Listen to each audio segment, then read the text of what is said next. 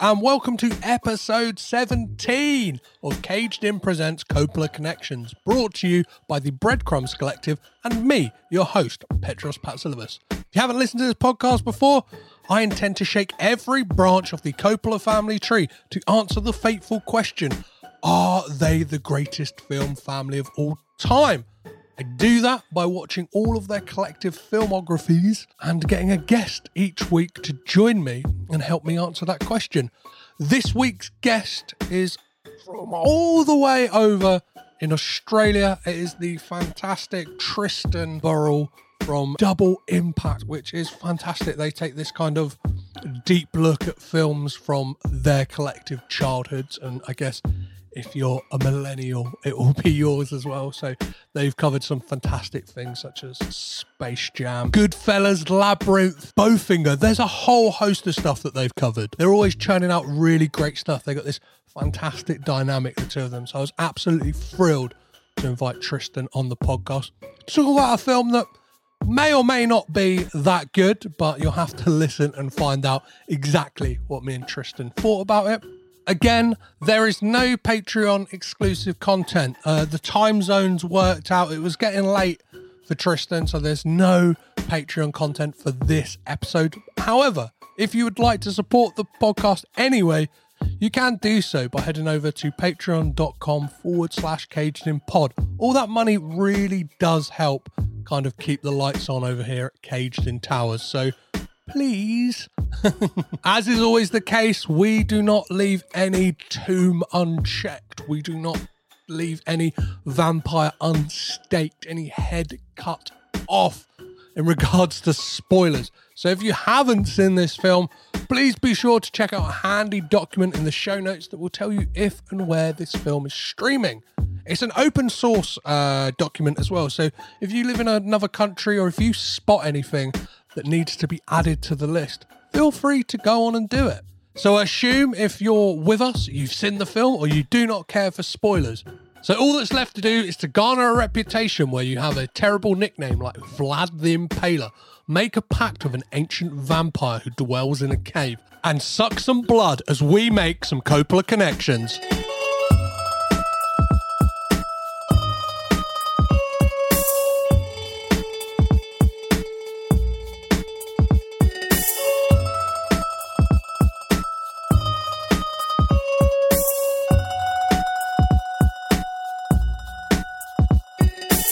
Today's film is Dracula Untold, directed by Gary Shaw, written by Matt Zazamar and Burke Sharpless. Those names don't sound real. Starring Luke Evans, Dominic Cooper, and most importantly, the director of photography on this film is this week's Coppola connection, John Schwartzman. To tackle this film, I don't just need mystical vampire superpowers and a little bit of help. So I've enlisted one half of the Double Impact podcast, Tristan Burrell, to help me figure out why Vlad the Impaler is painted out to be such a nice guy. How are you, Tristan? I'm good. How are you? I'm very well. I'm excited. I want to say I'm excited about talking about this film, but I may have made a massive mistake by watching Francis Ford Coppola's Bram Stoker's Dracula before watching this yesterday. It's an interesting point of contrast, isn't it? I feel like it's my fault. I chose this movie, but I would also say, without giving it all away just yet, I was like somewhat pleasantly surprised. I had very low expectations, but I chose it because when I go on other people's podcasts, because our podcast is so focused on 80s and 90s with a skew towards the Jean-Claude Van Dammes of the world, I try and choose something as far away as possible, and this felt like something different. But yeah, I did not have high hopes at all. I think one of the earliest things I read was this was supposed to like kick off a kind of MCU style universe, and then realized there's no other films in that universe. I was like, this is isn't it? It's the on again, off again dark universe thing. Because you had Tom Cruise as the Mummy.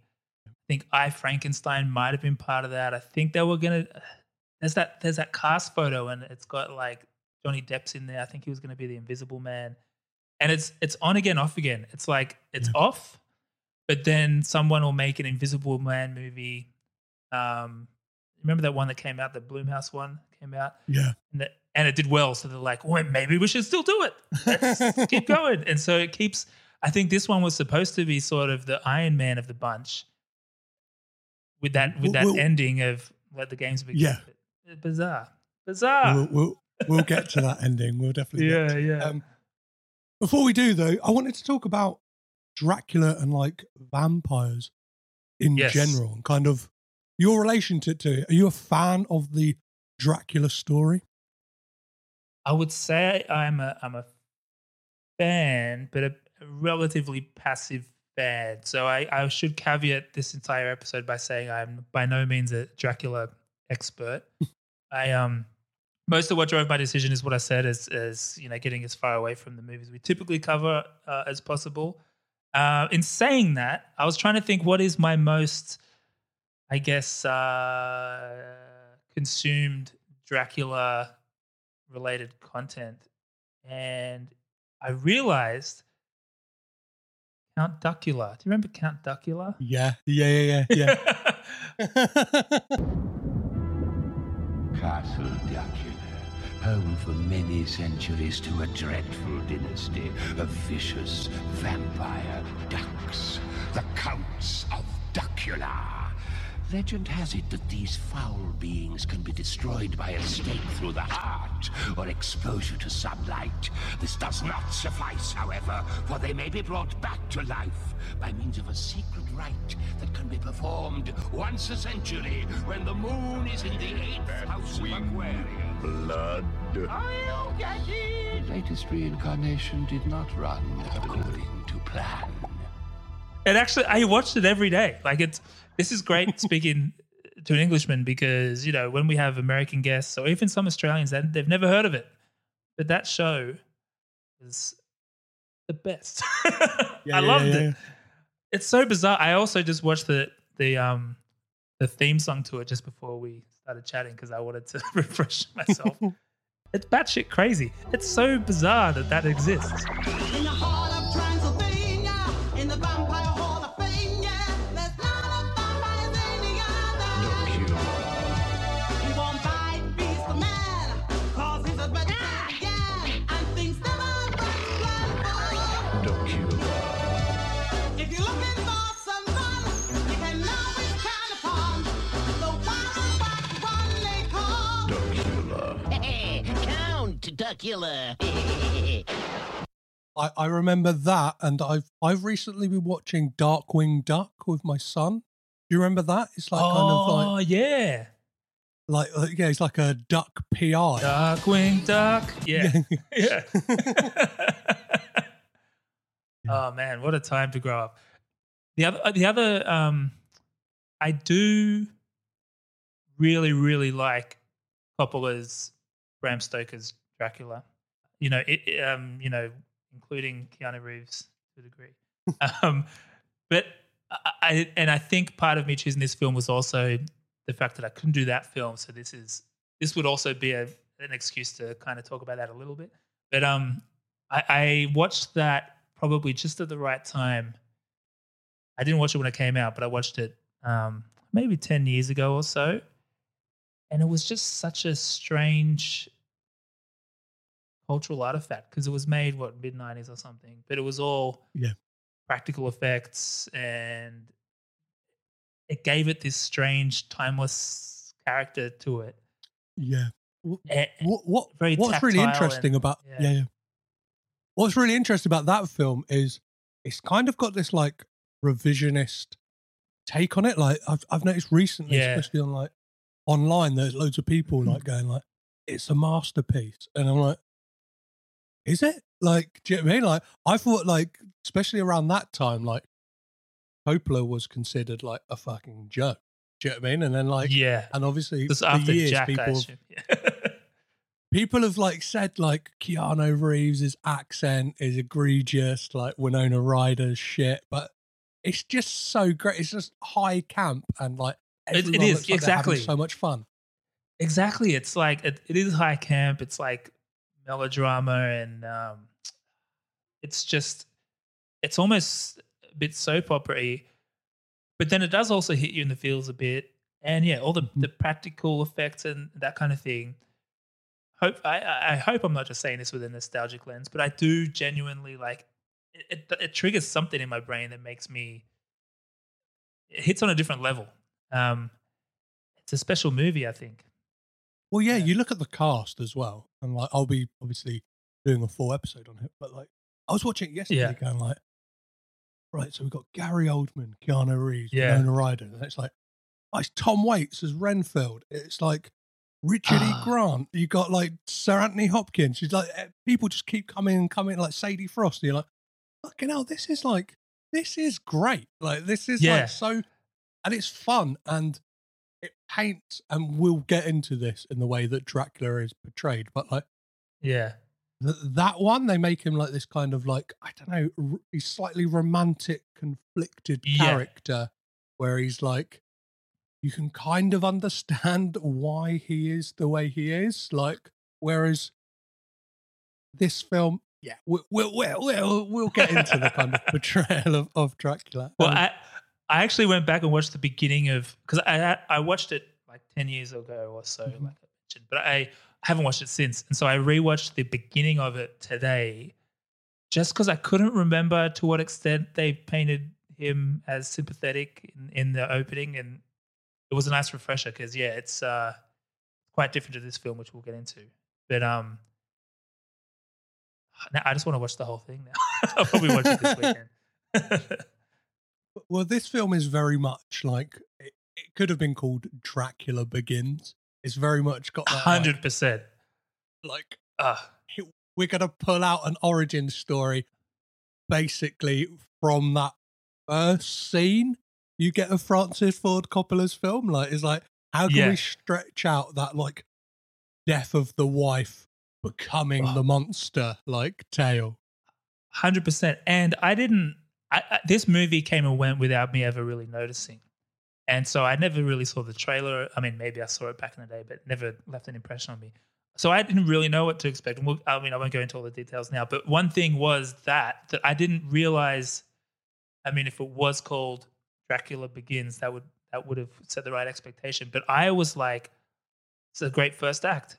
And then the whole film was still just the origin story. And I really wasn't expecting that. But you're right. It's a very, very of the time thing. I think the mid 2000 teens.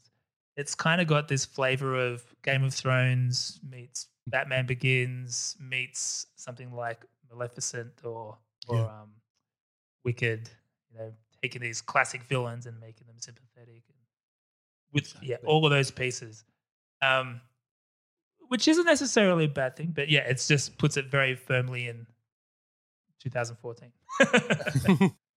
Well, I found a list online which talks about the kind of best adaptations and worst adaptations of Dracula. Oh, yeah. That are out there. And I think like this is, a top 5 of each. And this is like number 3 on the list. Like, people consider this a real stinker. Whereas like Francis Ford Coppola's like is considered one of the best. Count Dracula is probably number 1. I think another one of the best is like the Christopher Lee 1979. Oh, wow. I never even... And then obviously the original Bela Lugosi 1931 is like the high watermark of kind of the Dracula story. I saw that one popping up a lot too. And the only ones I could remember, which I then, when I watched the trailers for, was Dracula 2000. I went and had a look at. It's so 2000. There was a few movies with the 2000 on the end of the name. They're the most 2000 thing that ever 2000. It's like Dracula in modern day, and I'm so glad this movie didn't start there. And the other one was Dracula Dead and Loving It with Leslie Nielsen, which I didn't realize was a Mel Brooks film, which makes it even more disappointing. Maybe it's good. I don't think I ever watched it, but I think it's a heavy pastiche on the Francis Ford Coppola film. So like it takes a lot of its That probably came cues soon from after. that. Yeah. So before we talk about Dracula Untold, I always like to ask my guests a few questions to kind of Mhm. see what their Coppola credentials are. So when did you first become aware of the Coppola family as this kind of, I like to say like this entity, that they were this spider's web of a family?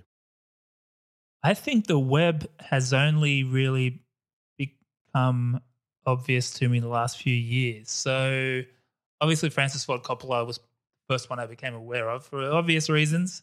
But even him, like I didn't watch The Godfather for a long time, to the point where I was almost saving it. I'm similar with music. When there's an artist everyone tells me I'll just be like, all right, I'll get to it. I want it to be like a good, especially with a movie, you want it to be a perfect viewing and all that kind of stuff. So I was kind of saving it. So I was relatively late to the party, even with Francis Ford Coppola. But then went pretty quickly through a few. I still haven't seen all of them. I guess I've seen Jack. Jack might have been the first one I saw. Just thinking of realities of when I grew up. Yeah. No, same here. Like I laugh. Yeah. But yeah. And Apocalypse Now, which feels more like my kind of thing than the Godfather's one of those ones I respect and appreciate, but I'd probably more quickly go and rewatch Apocalypse Now. And then Sofia Coppola, my wife actually, back when she was my girlfriend, was a big fan of Marie Antoinette film. And I'd totally been dismissive of it, and she showed it to me. I was like, interesting. I assume that was before I watched Lost in Translation. So I became aware that there were at least two of them at this point. And then I think it was when I realized Nicolas Cage was a Coppola that everything started to unlock. You know, my mind expanded. It's and then when Jason Schwartzman and that's the mad one. I think it was only like a couple of years ago I found out that Talia Shire was Jason Schwartzman's mum. And I was right. Like, yeah, I still don't really understand the family tree. I tried to look it up today and it's still a bit confusing. Yeah, so it's like Jason Schwartzman's mum is Adrian from the Rocky films, which is just like, that's absolutely batshit crazy. And then like you've got so Roman. I didn't realize she was a Coppola. That's crazy. Yeah. And see, so I winced a little bit when you said my Coppola credentials because I'm a little rusty. To the point where when I chose this movie, I thought it said Jason Schwartzman next to it, not John Schwartzman. And so I thought he was going to be in this movie. And then I got to the end and I was like, wait a second, where was Jason Schwartzman? And then John Schwartzman popped up in the credits and I was like, oh, cinematography, of course. And so he's Jason Schwartzman's brother, right? Yeah. He's like, okay. And he's one who's in there for like, he's like a half brother. So like, technically, like his mum isn't Talia Shire. So some people could say like, I shouldn't be covering his films, but I always think he's probably been to the Coppola like family estate for Christmas. 100%. So I've grown up with half siblings. I'm a half sibling myself. I would hate to be not considered a part of my own family. He's 100% a Coppola. Yeah, I think when I saw like a quote from Nick Cage talking about working with him on The Rock as like a cousin, I was like, he's on the list. We'll have him on the list. And Cage is, I'm sure you've covered this before, but Cage is a Coppola. Like he's just changed his last name, right? That's his like a straight up Coppola. Yeah. Nicholas Kim Coppola. Yeah, his dad is Francis Ford Coppola's brother. And did he just change his name just to create a bit of space for himself? Yeah. Well, it's always that really funny thing because people go like, he's carved out his own niche. He changed his name. And it's like, still your family. And if you look at his early filmography, it's like his second ever film is Rumblefish, which is a Francis Ford Coppola film. And he's in like a handful of Francis Ford Coppola films early on. It's like, you can't like be like, I'm distancing myself from the family and then go, Uncle, please, can I be in your Yeah. film? There with the begging bowl. The name like, really so- just... It's like, no. I just wanted to change the perception that there was any kind of nepotism involved. I want to benefit from nepotism, but I don't want people to realise that it's nepotism. Yeah. Or to people even to think that I want to benefit from nepotism. That's pretty funny. Amazing. So what would have been, this is kind of probably going to be a bit hard because you don't tend to look out for cinematographers, but like, Yeah. do you know what would have been the first John Schwartzman film you would have seen? Well, I had to look it up because you're right. I think I feel this is the type of thing that always make. I got a movie podcast and I don't know shit about cinematography or cinematographers. And so I had to educate myself a little bit. And I was surprised of what I learned with John Schwartzman. So this guy he is a Michael Bay guy. Like, Yeah. I think almost all of the Michael Bay movies. And he credits himself with coming up with that Bruckheimer, Michael Bay aesthetic. Mhm. So he's quite influential. I had no idea who he was and what he'd worked on. And I think I looked at all the full list. I think technically probably the first one I would have seen was Airheads. Oh, amazing. Remember that? Brendan Fraser. I mean, I'm not going to say the cinematography of that film really took my breath away. But I mean, that's the kind of movie that we need to rewatch on my podcast. But I haven't really, it didn't leave a lasting impression on me, that one. But then I think the next one was probably Armageddon. Oh, absolute gem. Yeah, and I haven't watched that since I was a kid either. So, and that was just purely looking at the chronology of all these things, and I assume they were probably the first ones I saw. But it kind of blew my mind that he kind of regards himself as the guy that cemented that Michael Bay aesthetic, which is of significance. And I've got to tell you before we get into it in detail, but I've got to tell you this movie I thought looked pretty slick before I even knew we were watching it because of the cinematography. I was like, this is a good looking movie. Well, that's the thing. He kind of seems like a bit of like an undersung hero in regards to like cinematography, because there are certain ones out there that like people go, Roger Deakins, do you know what I mean? Like kind of like Blade Runner 2049 and stuff like that. Like kind of, or like Wally Pfister. Tends to be the people who work with like your Christopher Nolans and stuff like that get shouted about. But like somebody like John Schwartzman, he seems to be a bit of like a journeyman, do you know what I mean? He will just do like loads and loads of films, and then like even if you look at those especially those two Michael Bay films from the 90s, kind of the biggest hits, The Rock and Armageddon, are two films that are in the Criterion collection, which fucking blows my mind that like, do you know what I mean, this kind of club of like mustache twirling have gone, we're gonna have two Michael Bay films, please. Like and the fact that he is instrumental in kind of getting that aesthetic that, as jingoistic and flag waving as it is, it's kind of like it's still got a big hook to it. And you can see when he does the non-Michael Bay stuff, like this movie and like Jurassic World and a bunch of other things, that he does it. He has a few different gears. He doesn't have to turn it all the way up to Bay levels. It is interesting. I mean, again, I'm no expert in cinematography or cinematographers, but I imagine it's almost like, you know, how there's some songwriters that are quite famous, and then there's some songwriters that you've never heard their names before. Or maybe even more like those character actors where you see them in a bunch of things but you never know their names. It's kind of like that, but even more so because it's behind the scenes. But he's made pretty stuff in front of all of our eyes, and a lot of us never noticed who he was.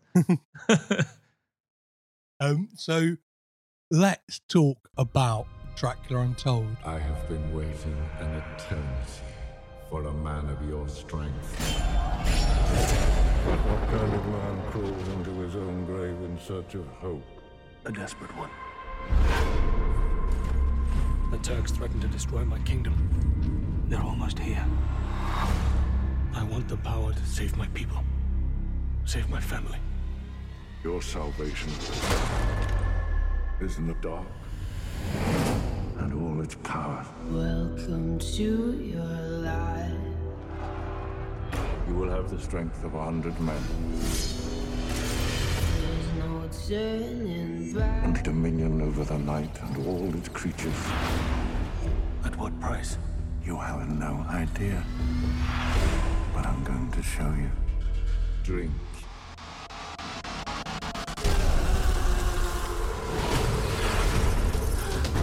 What's happening to you? I chose this Why? because men do not fear swords. He is coming. They fear monsters.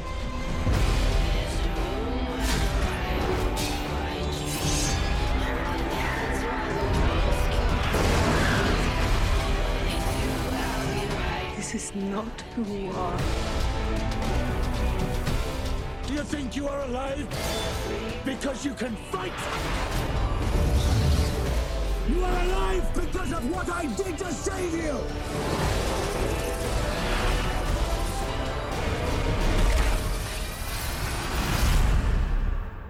The world. Never forget who I am.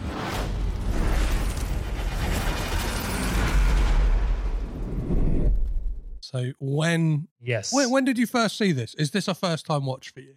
I watched it for the first time yesterday. I was very skeptical. I remember because I think I Frankenstein came out the same year. And I remember seeing these posters. I was living in New York at the time. And I remember seeing the posters on the subway and thinking, that looks like fucking trash. especially I Frankenstein. I think for that one, I had seen the trailer and I think it was a little bit more like it's Frankenstein, but he's ripped and it's the modern day. And he's a bit of a superhero. And I was like, oh, God. And I kind of just put this one in the same bucket. So I was kind of expecting like, oh, it's Dracula, but he's ripped and he's in the present day and he's doing things. But it wasn't that, which was a pleasant surprise. But yeah, I knew nothing of this. And I guess also maybe one softer push into why I chose this one was I've recently realized I like Luke Evans. Mm-hmm. I'd kind of dismissed him, maybe because of this movie. I'd kind of dismissed him for a long time. And then when he was cast as Gaston in the Beauty and the Beast, not that I'm a huge Beauty and the Beast fan, but my wife is. And just the fact that he can sing, just like a switch went in my brain where I'm like, oh, he's interesting. I just didn't expect that. And then I think I saw him on James Corden doing some singing and things, and I was like, you're an interesting guy, Luke Evans. I'm listening.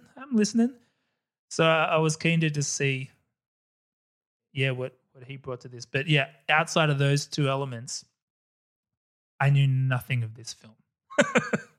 There's that thing around this time you had, like you mentioned, I Frankenstein. I think one that really jumps out to me is that Abraham Lincoln Vampire Hunter that came out. I'm not sure if you remember. And like, they all kind of had this same aesthetic where it's like really dark and dreary, and it's like moody and broody and sexy. And it's kind of got like a superhero edge to it, and it's a bit like. So I was working at a cinema when this came out, and I remember like going like not legit, like free tickets. All I wanted to see films, and this was what I just went hard pass, please. Do you know what I mean? Like this doesn't exactly. No, I would not. I wouldn't. I wouldn't have ever watched this movie. I don't think for this podcast. But it's interesting too because I was thinking as you said that, like in the 90s, we had Bram Stoker's Dracula, and then we had Mary Shelley's Frankenstein as well by what's his name, and Kenneth Branagh. Yeah, and it's almost, and they were of a similar, I guess, of the time. But it's almost like you could kind of go back through history and get a sense of what the decade was like by looking at how they adapted Frankenstein and Dracula. Yeah. Because the 2000s one is extremely 2000s. Yeah, so it was a mystery to me. Do you mind giving us a synopsis of this film? All right, I'll do my darndest. So, it's 15th century in Romania. Pennsylvania. And we got Vlad the Impaler, which I believe we can dive more into that, but which I believe is a new element in terms of it being officially Vlad the Impaler, who becomes, well, AKA is already known as sort of Vlad Dracula. This is one of my questions about Dracula that I'm a little vague on. But he's Vlad the Impaler, Prince of Wallachia and Transylvania. The Ottoman are the bad guys. Turkish, I believe, is when they say Turks, that sounds like a racial slur. Am I allowed to say Turks? Yeah, I was thinking that, and I'm half Greek, and they've got a big like beef with the Turkish. But even I was a bit like, I don't think you can call them the Turks. I don't think I can say that. Yeah. So the Turkish people were wonderful people. They had a disagreement, and there was tension.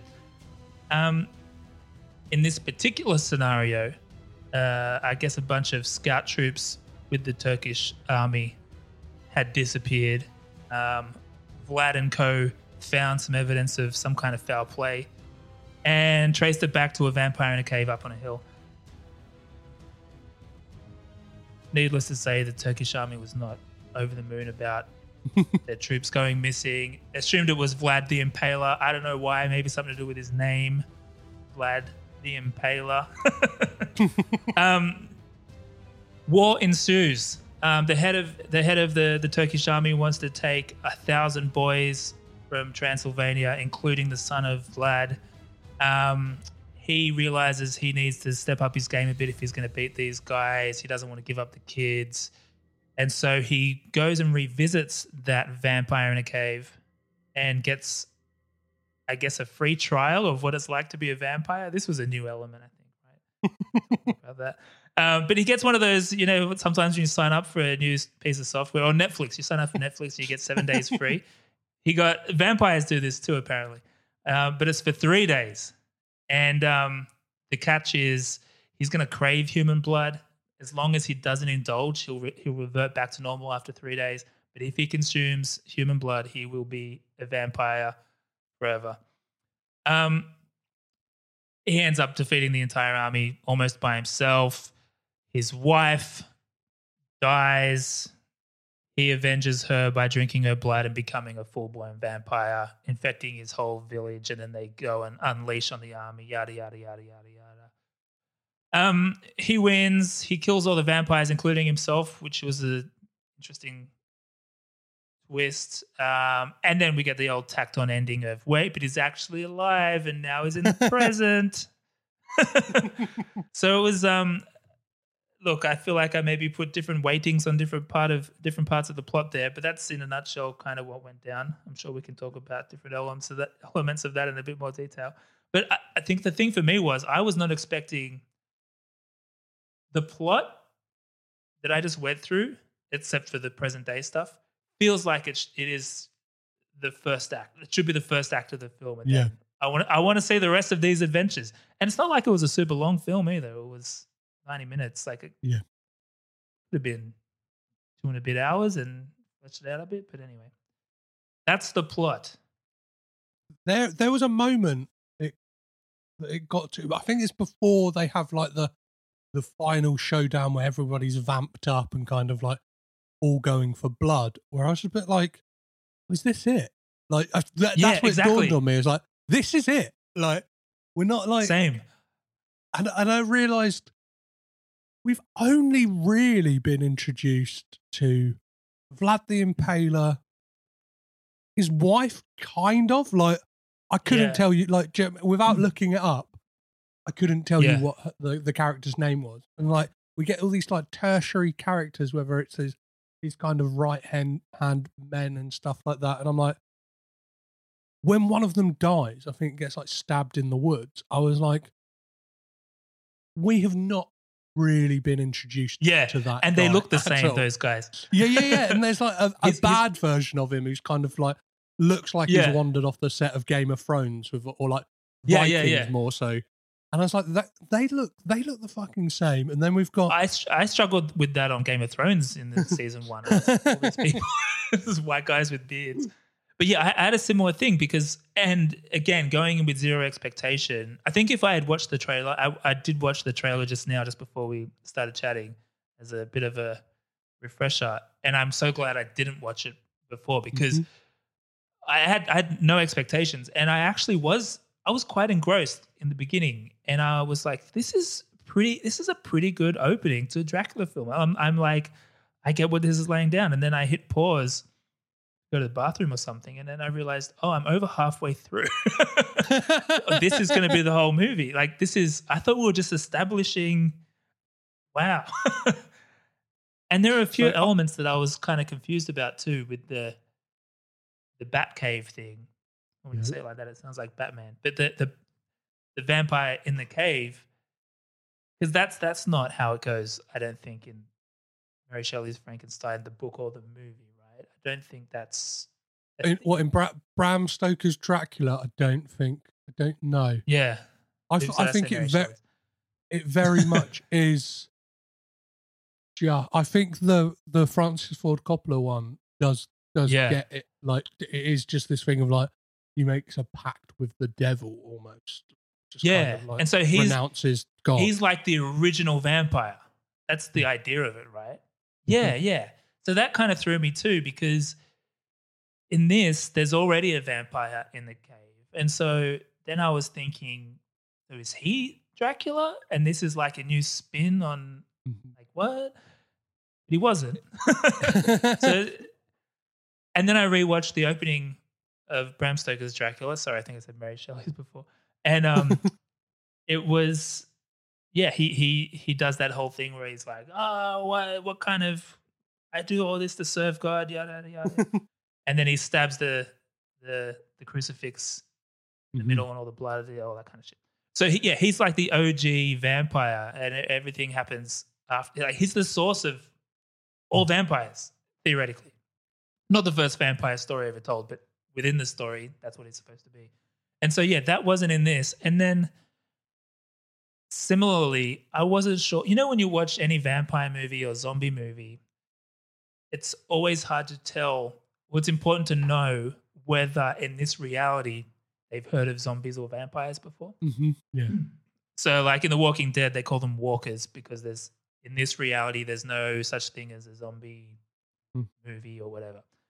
In this one, people seem to know how to kill a vampire. So, I mean, I guess it jives with what I just said, that I guess vampires did already exist, and he's just happens to be a pretty good one. Like, I feel like that's a weird decision to make. It seems, yeah. Well, we get that character, don't we? Like the monk played by Paul Kay, who is what is very interesting about this film is like who chooses to do accents.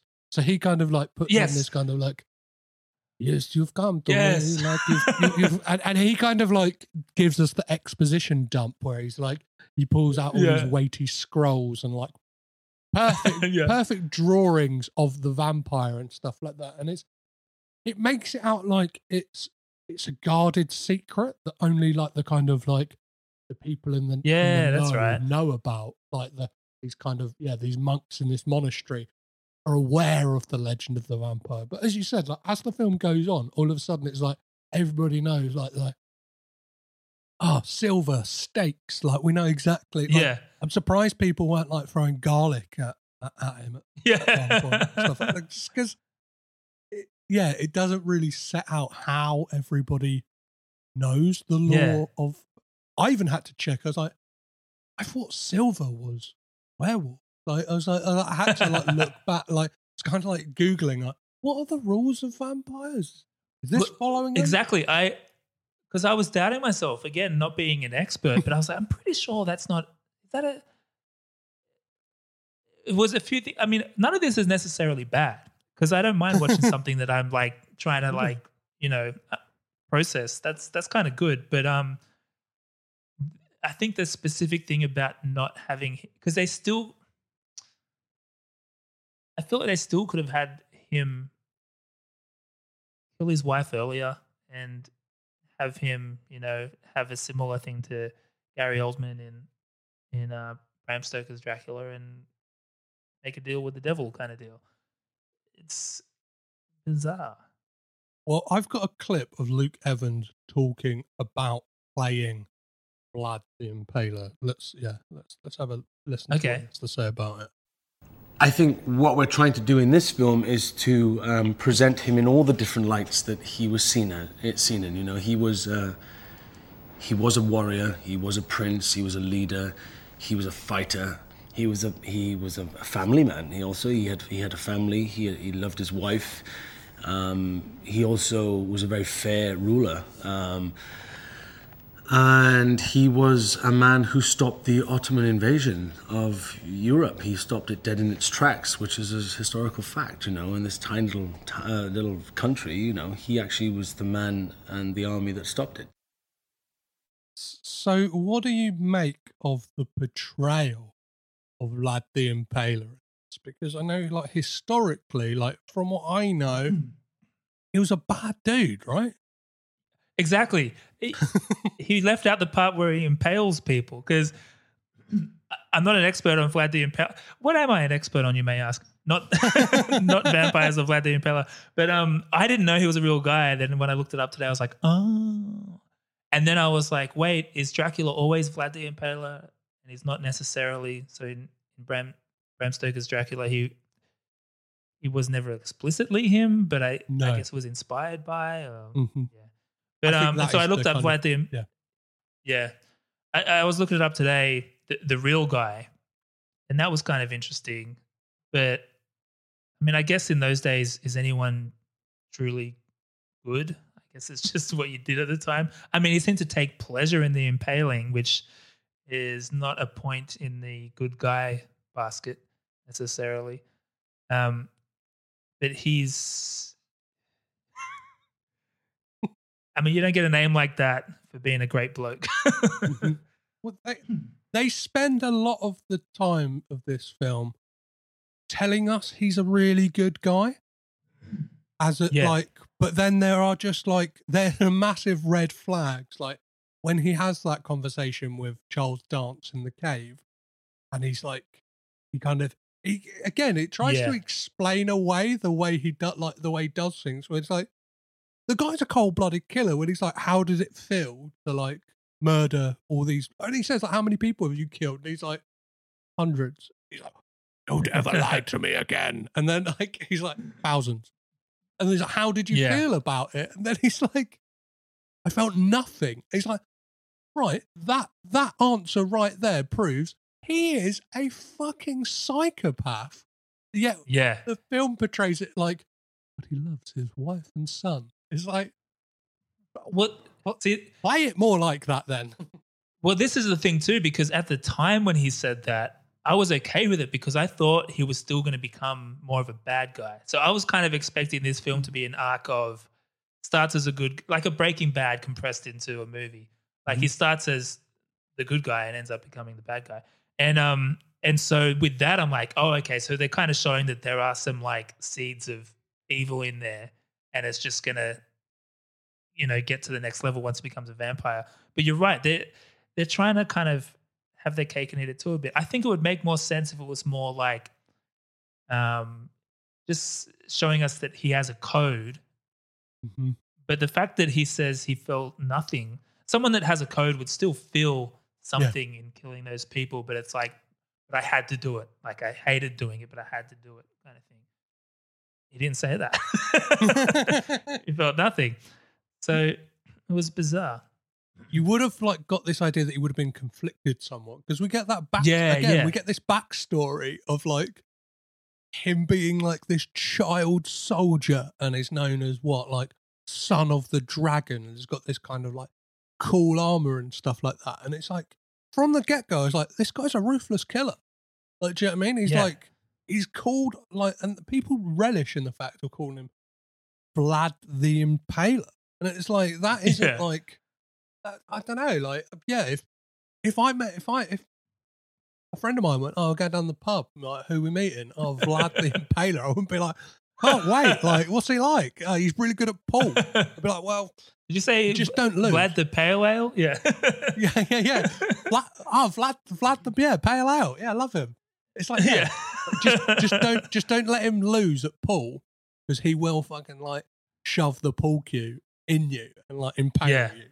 It's fucking, It's crazy. And like, I just Yeah.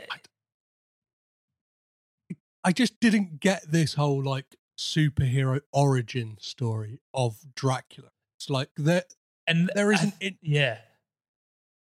I think that's where it falls down because it is obviously trying to be that, which I think is just a huge mistake. Because the first half, or even like first 2/3, it could still make it. It could still, like, this film could almost be a tragedy. Maybe he has to he ends up killing his wife because the thirst is too real for blood. You know, that kind of, like something that is more, again, more conflicted, and it just kind of, especially the ending. I guess we're going to talk about that ending, aren't we? But especially the ending, which I believe was a reshoot. So in their defense, probably wasn't the director's or writer's choice to have that in there. But for anyone who hasn't seen it, the film ends, and then they throw in another ending where it's in present day and Dracula's walking around a New York type looking city, and Charles Dance is also there, otherwise known as the vampire in the cave, who for whatever reason doesn't look so monstrous anymore, looking quite sharp. And it's like a post-credit scene before, but it's pre-credits essentially. One little nugget I realized though was so he runs into a woman that looks like his wife, and her name was the same name as Winona Ryder's character in Bram Stoker's Dracula. So I guess that was like an interesting callback, because in that movie she plays his wife that died as well, right? So it's I guess that going a similar angle there. But yeah, at that point it feels like it's just present day superhero. There's thousands of years in between that I'm sure would have been pretty interesting. Yeah, that's what I don't get. Is like he's like it's almost like what the game is afoot or something. Like I know that's probably from Sherlock Holmes, but he kind of says that, and it's like he says in that cave, he's like, once you like, if you become a vampire, you will unleash me from this cave, and we will have this like battle, and you will become my servant. It's like, why is he? That's right, I missed that. It's like, why has he left him for all that time? You know what I mean? It's like this is so that explains why he's out of the cave, but it doesn't explain why he's waited until the 2000s to make his move. Yeah, I just don't. It doesn't make sense. Like it kind of. Yeah, it's bizarre. And the other thing is, again, I just wish Dracula became bad, because the other angle I was thinking was, when you're immortal and you live for thousands and thousands of years, human life might seem pretty trivial. So like maybe you're not so evil, but you might just be of the same perspective that we would have with ants that you step on. Like, you know what I mean? It would be interesting to, again, not knowing what this movie was going to be, I was expecting something where by the end of it, he's a bad, bad man. And it just never came. One of the things I was upset that it didn't set up, and it kind of definitely, and that's the thing, instead of setting up this kind of weird vampire rivalry, if they had kind of like, I don't know, set up that like Van Helsing in some regard, do you know what I mean? Because it's like, that is the more classic kind of battle, instead of this kind of new thing of like, it's an old vampire who's left him for like years. Or if they'd like even just shoehorned it in and it turned out that Dominic Cooper's character was Sultan Van Helsing, or so, do you know what I mean? Like, and then his descendant is like, you could have had Dominic Cooper be the descendant of the Van Helsing to come, like in the way that they set up Anthony Hopkins in Francis Ford Coppola's. Yeah, I was like, I don't care about this kind of. See, that would have been a better ending. That would have been a much better ending. You just see that same actor, who's obviously a descendant, I suppose. Yeah. The I wasn't going to say. I lost it. No, that's what I was going to say. The Dark Universe thing, they are all doing the same thing where these are all supposed to be bad dudes. Like Frankenstein, or I guess Frankenstein's a bit more ambiguous. He's just dealt a shit hand. But the other, like the Mummy, which ends up being Tom Cruise jumping off things. Like he's a good guy. All these, they're trying to make these super best friends things with all these things that are classically villains. It just seems bizarre. Maybe some of them could be good, but making all of them like fundamentally good, it's just bizarre. They're not the Avengers. Like, it's weird. I guess it's that argument that a lot of people have with this kind of Disneyfication of like villains, like like we've seen it of like Maleficent and Cruella and stuff. Cruella, like that, where it's like, well, we'll give them a backstory and like make them. I don't know, like because with Cruella, it's like she does seem still like she's unhinged. It's like that thing of you slightly understand why she is like she is, but at the same time you don't. Like you still go, you're a bit fucking cuckoo. Whereas this is like, we're just gonna we need to hang our hat on Luke Evans, so we need to make him like as likable as possible. It's like that's not fun, and like not to be like it's not what they did in the book, but like it is that thing of like Francis Ford Coppola's film does it really interesting, as I kind of mentioned like near the start, is that like you can understand the way he is, like, and he's, as you said, he's it's more of a tragic character than it is of like, I don't know, this film doesn't play in the grey areas. It is very like black and white. Yes, exactly. He just stays like objectively good, like almost. There's a couple of little, because I haven't seen Cruella, but I imagine it's supposed to be canon, right? So she does. This film doesn't change the fact that she still becomes the Cruella we knew. Yeah, that kills puppies, right? Whereas this one, it's like he's never going to become the bad guy, which is just, again, sorry, I'm repeating myself, but it's just, at least with those other ones, that they're prequels that make you a little bit more sympathetic, but knowing that they're fundamentally doomed to become the bad guy. I don't necessarily think, I do think those films probably have tonal issues in making you feel, Cruella, I haven't seen the movie. I've seen the trailers, and it's all a bit quirky, and but she kills puppies eventually. That's fucked up. And then you have the reverse of that, with which no one else seems to care about except me. But with Loki, I don't know if you've watched Loki. Yeah. In the Marvel universe, fucking terrorist, man. Like, Osama bin Laden killed a few thousand people in New York in 20 years ago. Loki killed like thousands upon thousands of New Yorkers. Thousands. And now he gets his own TV show where we're like, oh, let's follow him on his zany adventures. That's bizarre to me. How do you... So they've done the opposite, where they've started pure evil, but without even much character growth other than a few hugs with his brother. Like, he's just a good guy now? Like, how do you go from that to that? He killed people, so many people.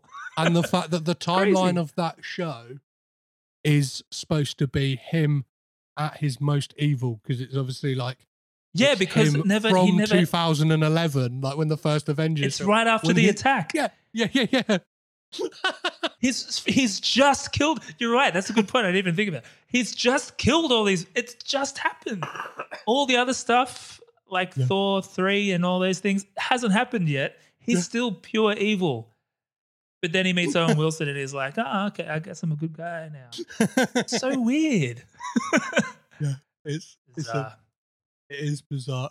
So this film originally, probably a more fitting title was going to be called Dracula Year Zero, and it had Sam Worthington attached as the star. How do you think that would have turned out? Would you think it would have made it a better or a worse film? I think worse. I like the title better, but Sam Worthington, God bless him, I think Luke Evans did a good job with what he had here. Sam Worthington, I don't know. He's a bit vanilla. I don't know if he could carry a movie really, and unless he's painted blue. And the director was going to be Alex Proyas as well, another Aussie. He did what did he do? Gods of Egypt. Yeah, I was going to say this very much feels like his wheelhouse, right? Like it does, right? That kind of, I don't know, like what else did he do? He did Gods of Egypt and did Knowing as well, the Nick Cage film, like that kind of. Oh yeah, I haven't seen that. He did The Crow as well and Dark City, so he's done good stuff as well. And I tell you what, Gods of Egypt is a terrible film, but you'll have a good time. So I think, and actually, I think I could be wrong. I think the writers of this film are the writers of a few Alex Proyas films. So I guess maybe that was the script. He must have been part of the creative process at one point, even though he never ended up directing it. But the name makes a lot more sense. Year Zero. The writers of this, it's a really interesting thing to bring up, because it kind of, they have very much created a niche for themselves in they wrote Dracula Untold, The Last Witch Hunter, which almost feels like it could have been put into this dark universe, or even because it's basically Vin Diesel as Van Helsing, which sounds better on paper than it does in reality. I don't know if it sounds good on anything. As you mentioned, Gods of Egypt and Power Rangers from 2017. Oh, yeah. And they've also, they wrote Morbius, the Jared Leto starring Marvel property, I think it is, all about a kind of... Yeah, I'm a little vague on that one. It's part of the Spider-Man world, so it's a Sony thing. Yeah. So it means it's not going to be as good.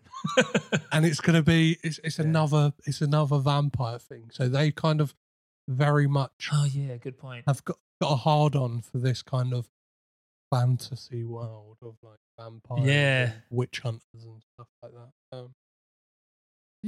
Is there any points? Is there any points that we've kind of missed on this? Is there any moments or kind of aspects of it that feel like we need to talk about? I do think aesthetically, it's beautiful. Mm-hmm. I really enjoyed watching it. I think the film overall benefited from me going in with low expectations, but also no knowledge of what to expect at all. Because I think I just generally think watching a movie with no context is often best, because you more actively watch it. It's like an episode of Black Mirror. You don't even know what the premise is yet, and that's almost like part of the fun. What is this even about? So I think that I always just tend to enjoy viewing experiences like that more. But then beyond that, it just looked good. And again, like I said, I was watching this not knowing that the Coppola connection was the cinematographer. So I wasn't even looking. I wasn't even looking for that. That wasn't on my brain as make sure you're paying attention to the cinematography. But I was like, it looks fucking great. As ridiculous as a lot of it is, I still think it looks good. Just that image of him climbing up to the cave. Yeah. As unrealistic as that is, it looked fucking cool. All the stuff with turning into a flock of bats and that kind of thing.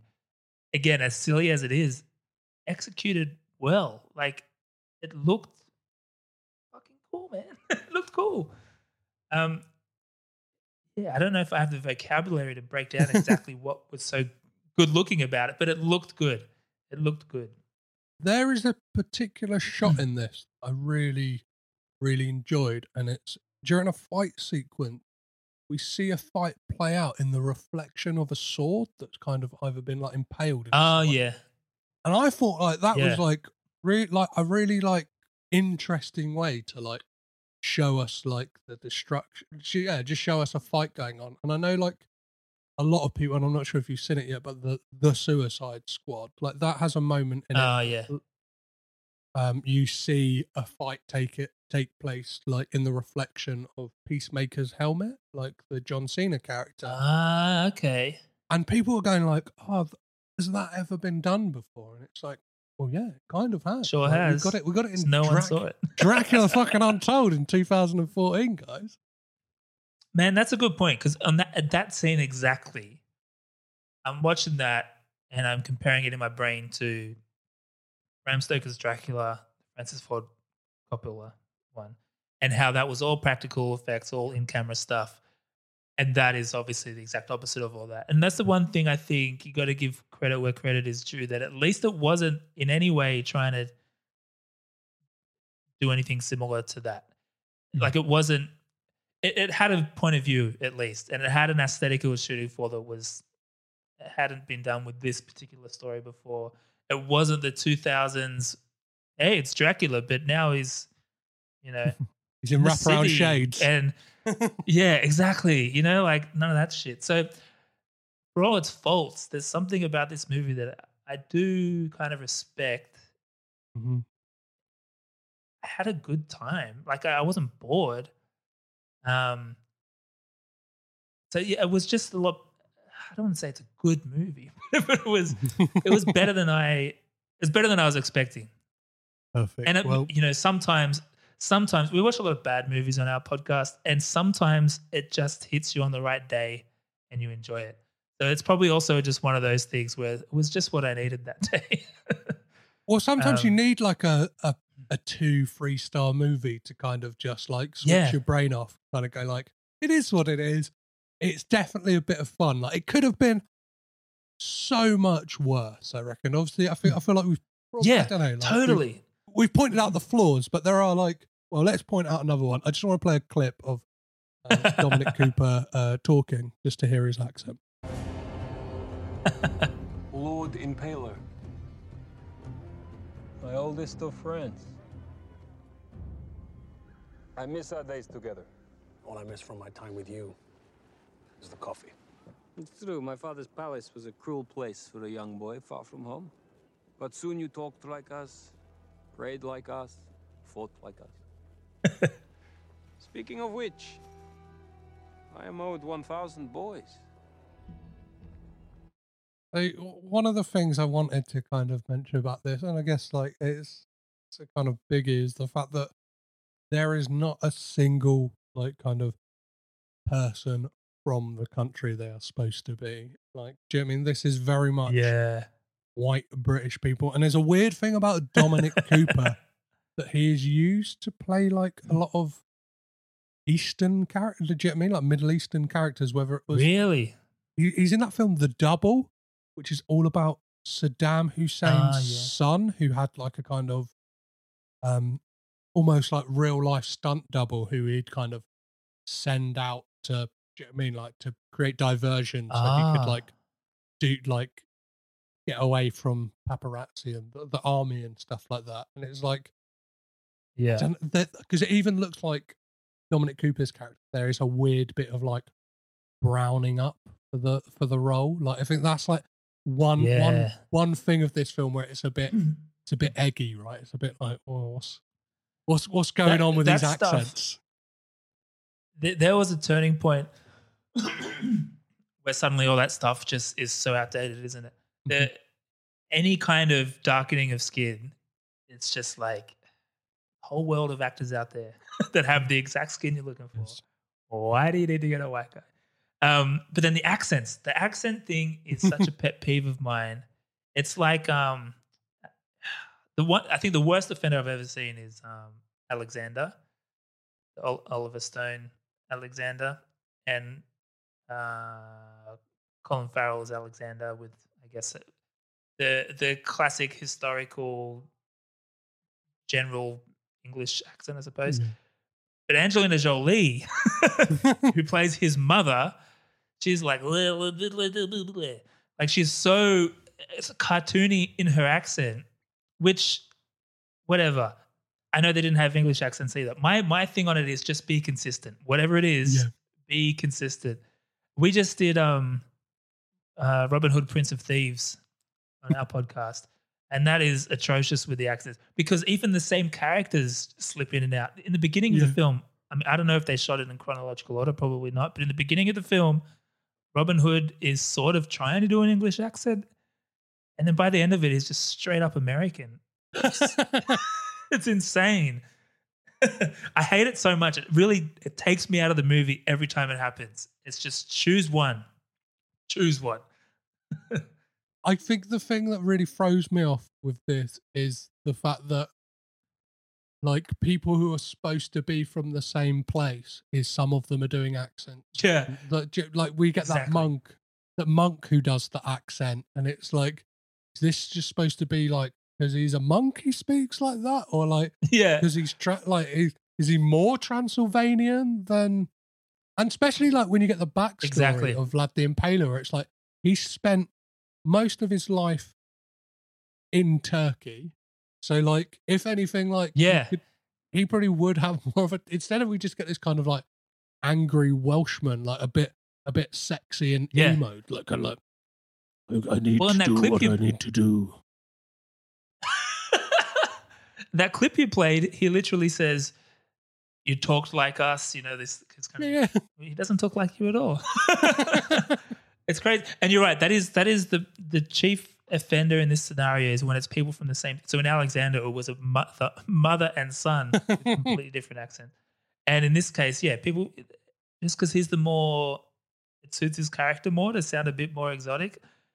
I think actually now that I think of it, the worst offender is Disney back in the day with films like Aladdin, where all the good people had American accents and all the baddies had slightly darker skin and that sort of classic generic foreign accent thing going on. I think a film that really does it well is The Death of Stalin, in the fact that like they just let everyone do their own accents, because it's like we're already making a pastiche about kind of like, do you know what I mean, like Russia, like, so it's like it's like, why not just let Steve Buscemi sounds like Steve Buscemi, is like Jason Isaacs sounds like everyone sounds, and it's like we're buying into the farce of it anyway, like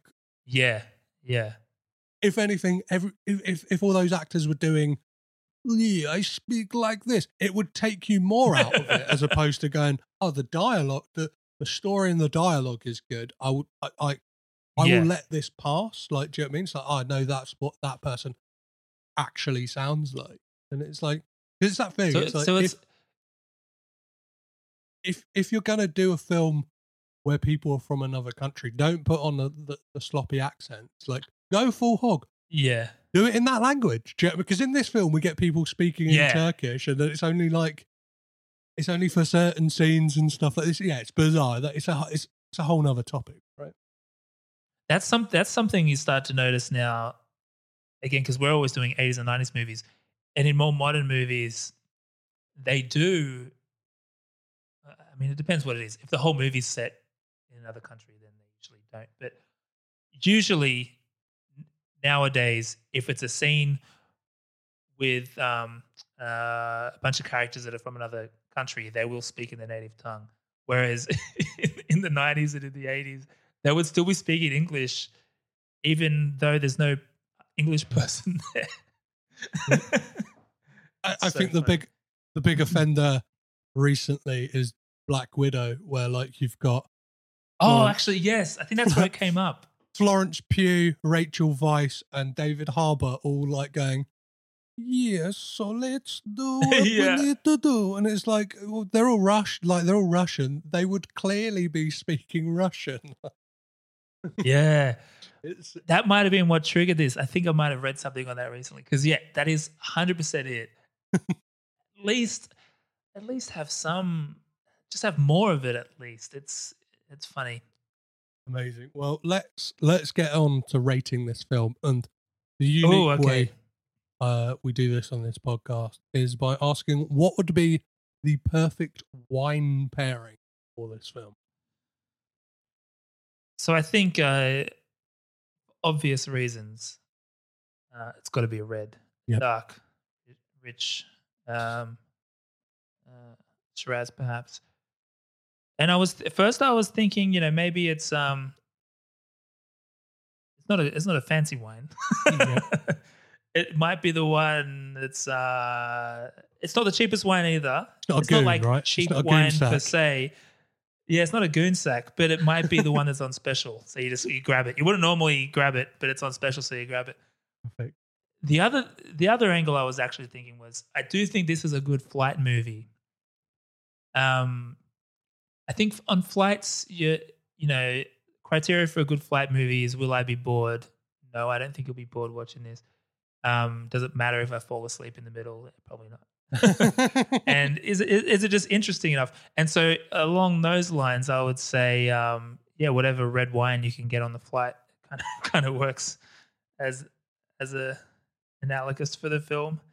It's just kind of there. I would probably never watch it again, but I wouldn't have a hard time recommending it to someone who is semi-interested in Dracula. Like, why not? Perfect. Well, yeah, I always ask, is it a top shelf, mid shelf, or bottom shelf wine? You say? If I'm limited to 3, I would say middle.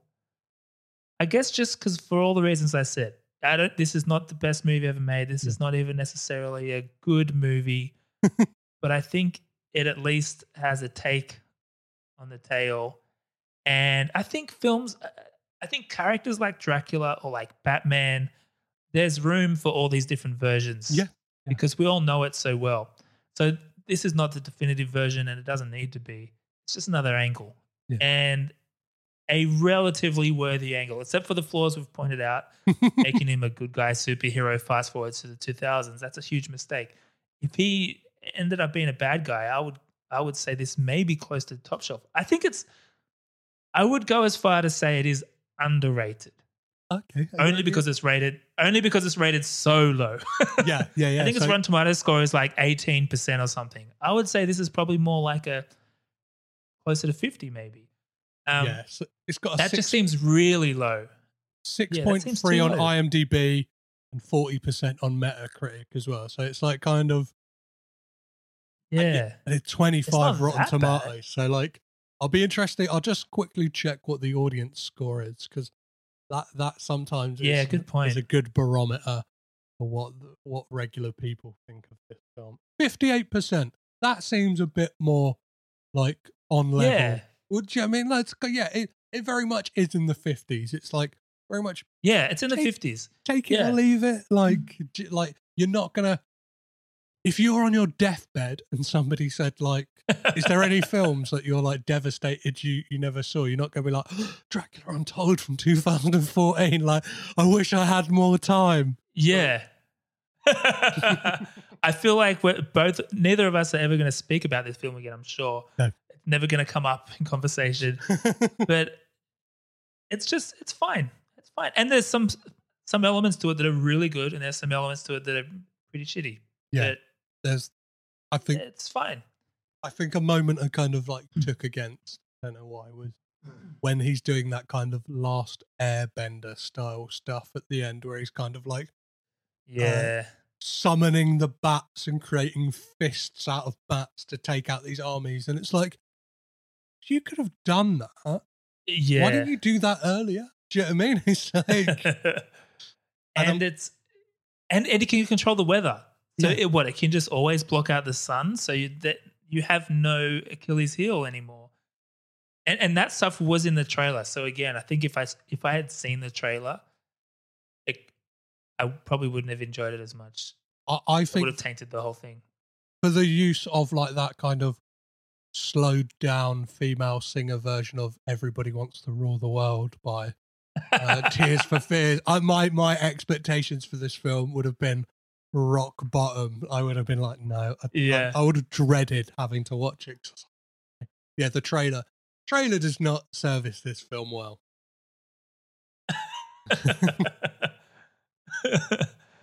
So before we get into the unanswerable, the impossible to answer questions, I would like to see if there's any Coppola connections between this film. So anyone who's in front of or behind the camera who has worked with a Coppola elsewhere in their career. Did you manage to find any, Tristan?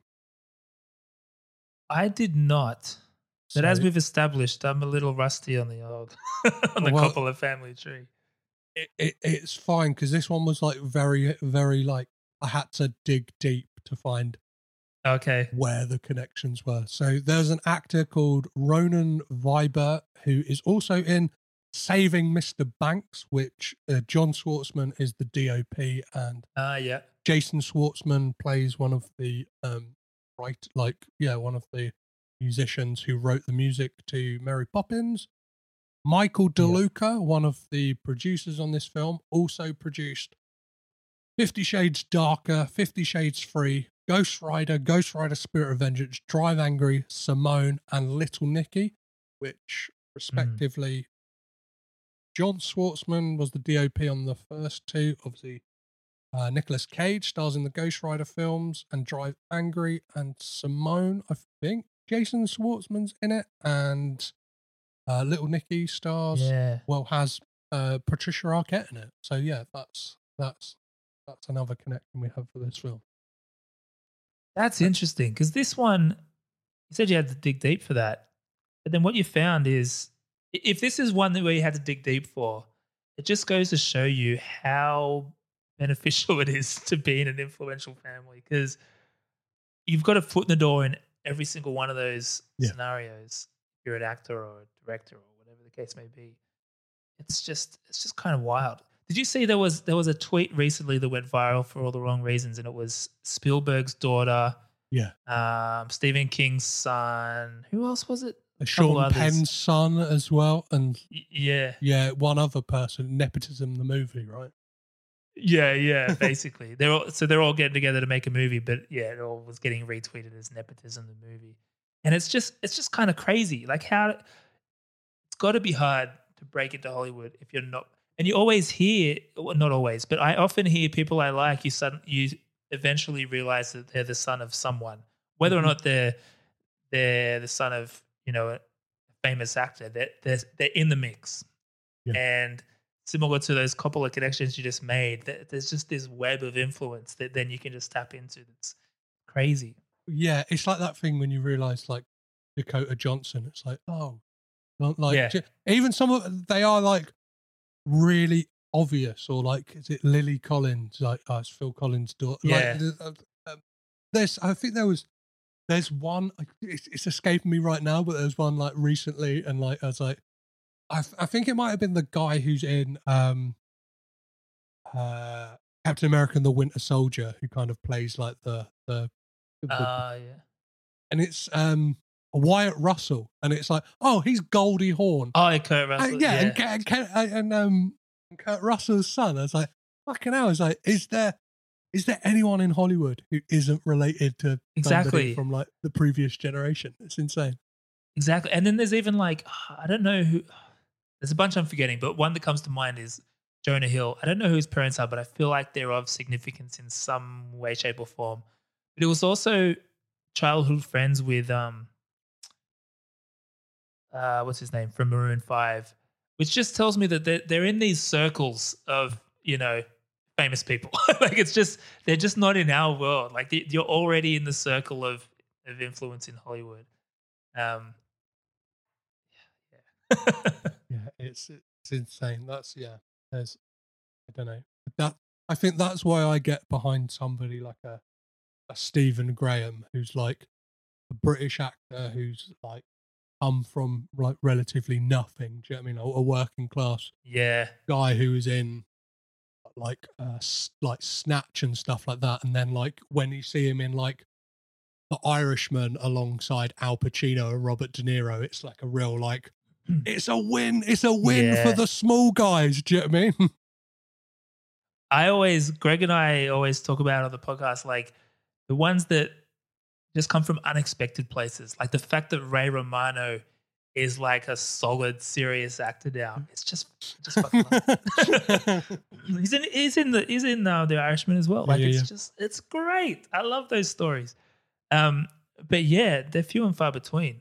Like, unfortunately, when you start looking at Wikipedia pages and things, you realize, everyone's got like Hollywood parents. When their parents are highlighted blue on Wikipedia, you're like, okay, nepotism's at play.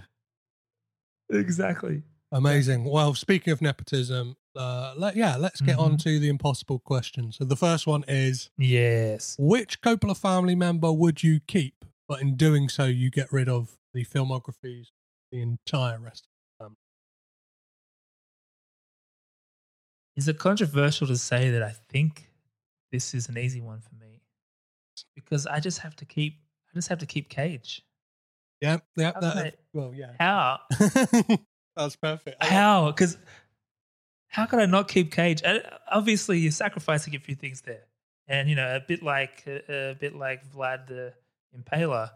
You want to make an omelet, you got to break a few eggs. If it takes sacrificing the rest of the Coppola family to save Nick Cage, I'm gonna do it. That's just how it is. Although maybe he wouldn't have a career without the family, as we've discussed. Yeah. No. His filmography will stay intact by hook or crook. Yeah. Okay. It will be that somebody else directed those films that Francis Ford Coppola directed. I don't know, Peter Bogdanovich or someone like that would have directed them instead. So yeah, that's the way around it. And yeah, I love the fact that you've gone for a totally selfish answer. Those people who come on and sometimes say like, oh, for the wider scope of cinema as a whole, and it's like, no, I love it when people come on and go, this is what I want. I want Nick Cage. So fantastic answer. And I've got to work within my field of expertise too. I could. I like Francis Ford Coppola, but I'm more of a Kubrick man. Mm-hmm. Like if Kubrick was a Coppola, I'd probably save him. But I just love Cage so much. I know I'm speaking to the choir here. But he's just fucking great. I was saying to someone the other day, most people obviously know he's great. He makes a lot of shit movies, but he makes a lot of great stuff too. But he does have this tarnished reputation because of all the shitty movies. But Bruce Willis, Robert De Niro, they make so many shitty movies. And for whatever reason, none of it sticks. I don't get why Cage has so much, I don't know. There's always a bit of a smirk when you say you're a Cage fan. Yeah, well, I always say that Bruce Willis deserves the shit that Nicolas Cage gets, because the stories you hear of Bruce Willis as well is he's not like... He's kind of a jerk. Yeah, he's not the coolest guy as well, whereas like all the stories you hear from 100%. Nick Cage is he turns up on set, he knows the script backwards and forwards, he has all these ideas for the character, he understands like the budget is low, so I'm just going to I'm going to act, bish bash bosh, like let's get it done. And I'm like, fingers crossed, like this year, like, and then the next coming year, obviously, the kind of reaction we've already been seeing for Pig in the US, and obviously in the coming months it will be released worldwide. Like that, we're gonna get a new age of Cage. Like I think he's like he's gonna ruffle some feathers, and it's gonna be interesting to see. I'm equally excited, but also perhaps cautious in equal measure. Because I've been here before. Think, all right, Cage is back, baby, and then he's not quite. But But man, I hope so. Yeah, I think he's quietly been doing some really interesting stuff and kind of like carving out a niche for himself. In that, like Pig on paper, if you read that synopsis, sounds like it could be a terrible John Wick style knockoff. And it's like, something completely different entirely. So like, that's cool. Yeah. And I haven't seen Mandy. I heard Mandy is something special. Yeah. That's one of those ones where I'm kind of saving it because I really want to be in the right zone for that one. Yeah, I think you've got to be. It's a lot more of a heavier film than again. I think this that thing. Yeah. Cage is just pigeonholed to being the guy who like goes batshit crazy on screen, whereas like sometimes like the films I love it the most is when he does that and it's warranted. Do you know what I mean? Where it's like, oh, Yes. that's what the character would do in that scenario. Do you know what I mean? Like, Yes. yeah, Mandy's 100%. a prime example for that. There's like a moment in that, I won't spoil it for you, but like when he reacts in a kind of like mad way, it's like, oh, yeah, if I was in that situation, like I'd probably be worse than that. Do you know what I mean? Like you kind of, Yeah. you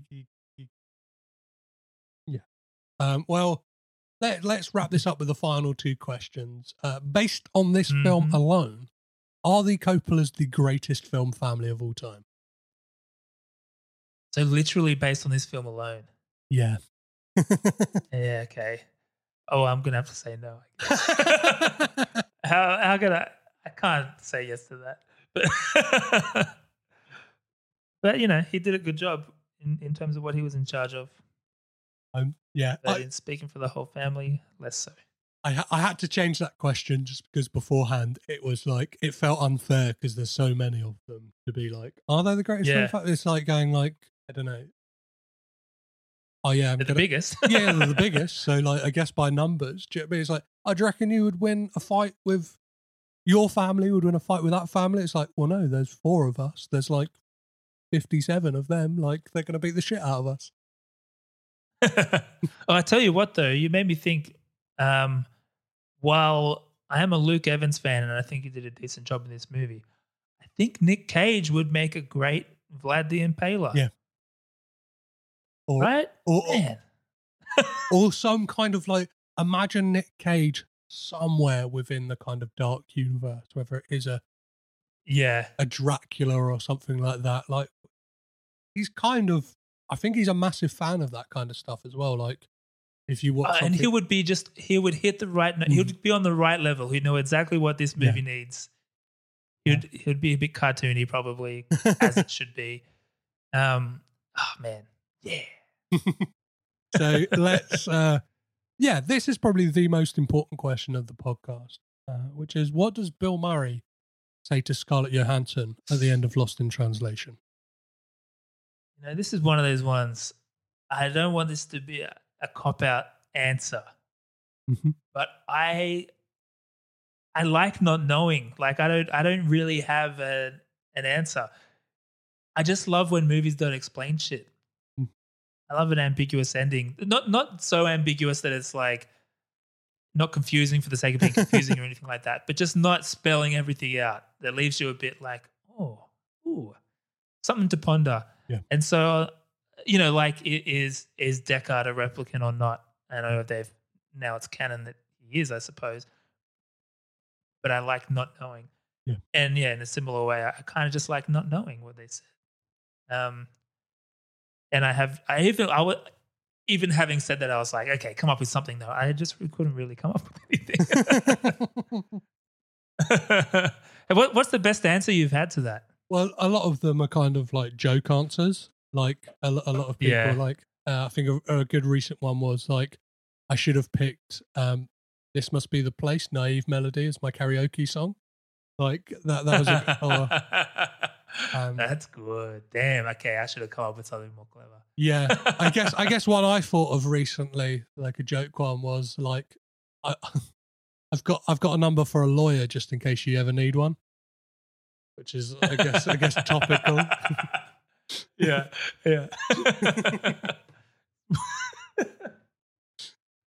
That's good. Yeah. Be wary of Mickey Mouse. That could be a good one as well. Yeah. Well, anyway, Tristan, it's been an absolute pleasure having you on the podcast. Where can people find you? Everything you're doing with the fantastic Double Impact podcast. So Double Impact Podcast, you can find us on all of the podcasting things. Also on Instagram and Facebook, all under the same name. We're all about, we revisit movies from the 80s and 90s, basically movies we grew up with, and decide how they hold up through the harsh realities of a 2021 lens. 2020 sounds better, but 2021. And yeah, we've got a few juicy eps coming up, but we're about 130 episodes deep right now, so there's probably something you would like. I've also got a YouTube channel called The Pop Critic, which I'll be honest is a bit of an experiment right now. So content is a little sporadic, but it's some video essays and some fun stuff. Really, a mix of the two. Perfect, man. Well, thank you so much for coming and making some Coppola connections with me. No worries. This was a delight, an absolute delight.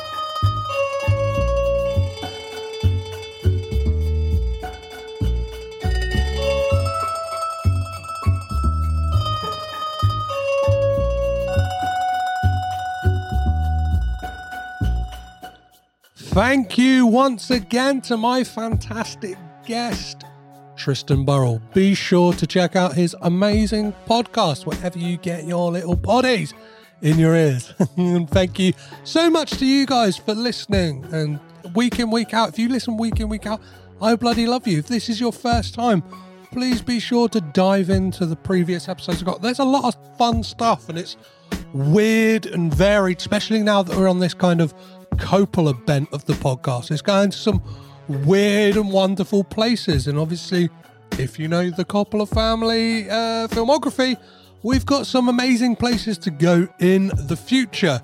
If you've got any suggestions of stuff that you've got a burning desire to see covered relatively soon, don't hesitate to get in touch, which is cagedinpod@gmail.com for the email, or you can catch me on all the socials. So that is Twitter, Instagram, Facebook, and even Letterboxd @CagedInPod. As for next week on the podcast, we will be venturing back over to looking at a Nick Cage film. That is right, guys. This coming Friday, the 20th of August, sees the release of Michael Zarnowski's Pig. You may have seen the chatter from the American release that it's a career high. That may be true. And I will be joined by Andrew Pope to talk about this film, so do be sure to check out that one next Tuesday. Also be sure to check out Caged in Pigcast, where I've talked to people in front of and behind the camera, including producer Vanessa Block, actor David Nell, chef Christopher Zarnowski, and editor Brett W. Buckman.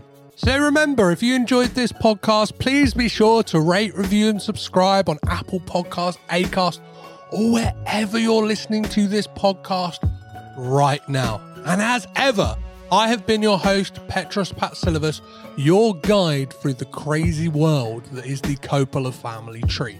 So remember to keep it caged in, and I'll catch you next time. This podcast is presented by the Breadcrumbs Collective, home of the Pod Charles Cinecast, Caged In Coppola Connections, A Driptown Limerick, Maine, Franchised, and many more to come. Our shows are all presented ad-free and made possible by listeners like you. Please support our shows by subscribing, leaving ratings and reviews, and becoming patrons at patreon.com. If you'd like to learn more about Breadcrumbs, head over to breadcrumbscollective.com. Breadcrumbs. It's more than a podcast network. It's family.